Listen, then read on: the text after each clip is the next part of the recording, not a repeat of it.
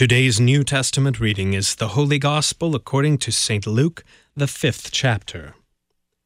On one of those days, as Jesus was teaching, Pharisees and teachers of the law, who had come from every village of Galilee and Judea and from Jerusalem, were sitting there.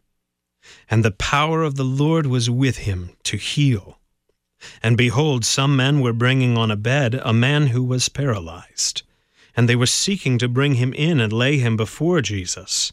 But finding no way to bring him in because of the crowd, they went up on the roof and let him down with his bed through the tiles into their midst before Jesus. And when he saw their faith, he said, "Man, your sins are forgiven you." And the scribes and the Pharisees began to question, saying, "Who is this who speaks blasphemies? Who can forgive sins but God alone?"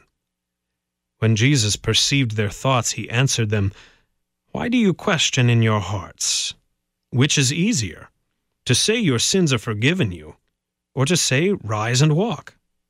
But that you may know that the Son of Man has authority on earth to forgive sins," he said to the man who was paralyzed, "I say to you, rise, pick up your bed and go home." And immediately he rose up before them and picked up what he had been lying on and went home, glorifying God. And amazement seized them all, and they glorified God and were filled with awe, saying, "We have seen extraordinary things today." After this he went out and saw a tax collector named Levi sitting at the tax booth. And he said to him, "Follow me." And leaving everything, he rose and followed him. And Levi made him a great feast in his house, and there was a large company of tax collectors and others reclining at table with them. And the Pharisees and their scribes grumbled at his disciples, saying, "Why do you eat and drink with tax collectors and sinners?" And Jesus answered them, "Those who are well have no need of a physician, but those who are sick. I have not come to call the righteous, but sinners to repentance." And they said to him, "The disciples of John fast often, and offer prayers, and so do the disciples of the Pharisees, but yours eat and drink." And Jesus said to them, "Can you make wedding guests fast while the bridegroom is with them? The days will come when the bridegroom is taken away from them, and then they will fast in those days." He also told them a parable. "No one tears a piece from a new garment and puts it on an old garment. If he does, he will tear the new, and the piece from the new will not match the old. And no one puts new wine into old wineskins. If he does, the new wine will burst the skins, and it will be spilled, and the skins will be destroyed. But new wine must be put into fresh wineskins. And no one, after drinking old wine, desires new, for he says the old is good." This is the word of the Lord. For today's meditation on God's Word, we welcome Pastor Michael Morehouse from Catalina Lutheran Church in Tucson, Arizona. Our sermonette for this service of the Word is taken from Luke's inspired text. Hear again the word of the Lord. "Then having beheld the faith of them, he said, O man, let them be gone from you, the sins of you. Grace be unto you and peace from God our Father and the Lord Jesus Christ." During the past few Easter season days, the Church, through her daily Lutheran service book lectionary, has been providing to us readings from Exodus and Luke. From the gospel text, we heard God calling us to learn, inwardly digest, and live lives that confess that Jesus is the God who forgives sinners. That leads us to daily turn from dwelling in sin as we live in Jesus' blood-bought forgiveness.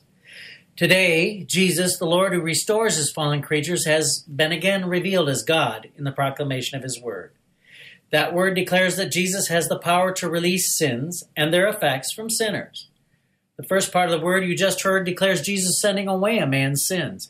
In the second part, Jesus dines with sinners. In the third part, Jesus foretells the sorrow his disciples will have as he dies in the sins of the whole world. To treat the first part, the word proclaims that Jesus commanded a forgiven man to rise, carry his mat, and go to his own home. The word records that the God-forgiven man did so as a witness, That was for those who did not and do not believe that Jesus has the power to forgive sins. The text from St. Luke's Gospel declares that God releases sins through his word. The central point of this short proclamation of today's reading is that Jesus releases sins from sinners. That brings good news to anyone who might be troubled by his or her sins and wants to turn from them.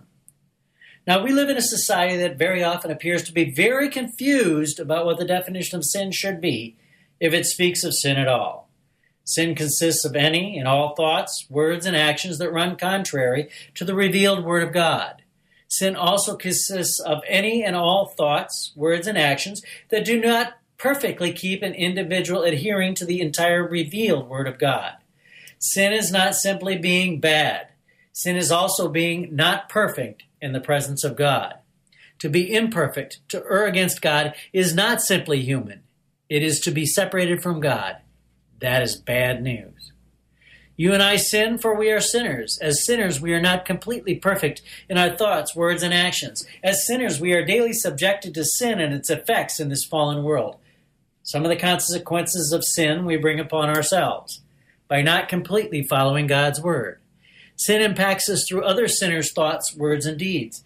Sin's effects overshadow us on account of the fall of Adam. Humanity's old evil foe, the one who would be the deceiver and accuser of all humans before God, the Satan and devil, along with his minions, also tempt us to sin. Sin is the problem that corrupts the whole creation. Sin brought about the affliction of the paralyzed man spoken of in today's text. It is not important for us to know whether something he did caused his malady, if something hereditary brought it about, or if some accident hurt him. What is important to note is the reality that the man who was laid before Jesus, on account of the faith held by his stretcher bearers, that man was hurting on account of sin. This day's text is not about assigning blame for sin and its consequences. It is about sinners hearing and receiving forgiveness from the Word of God.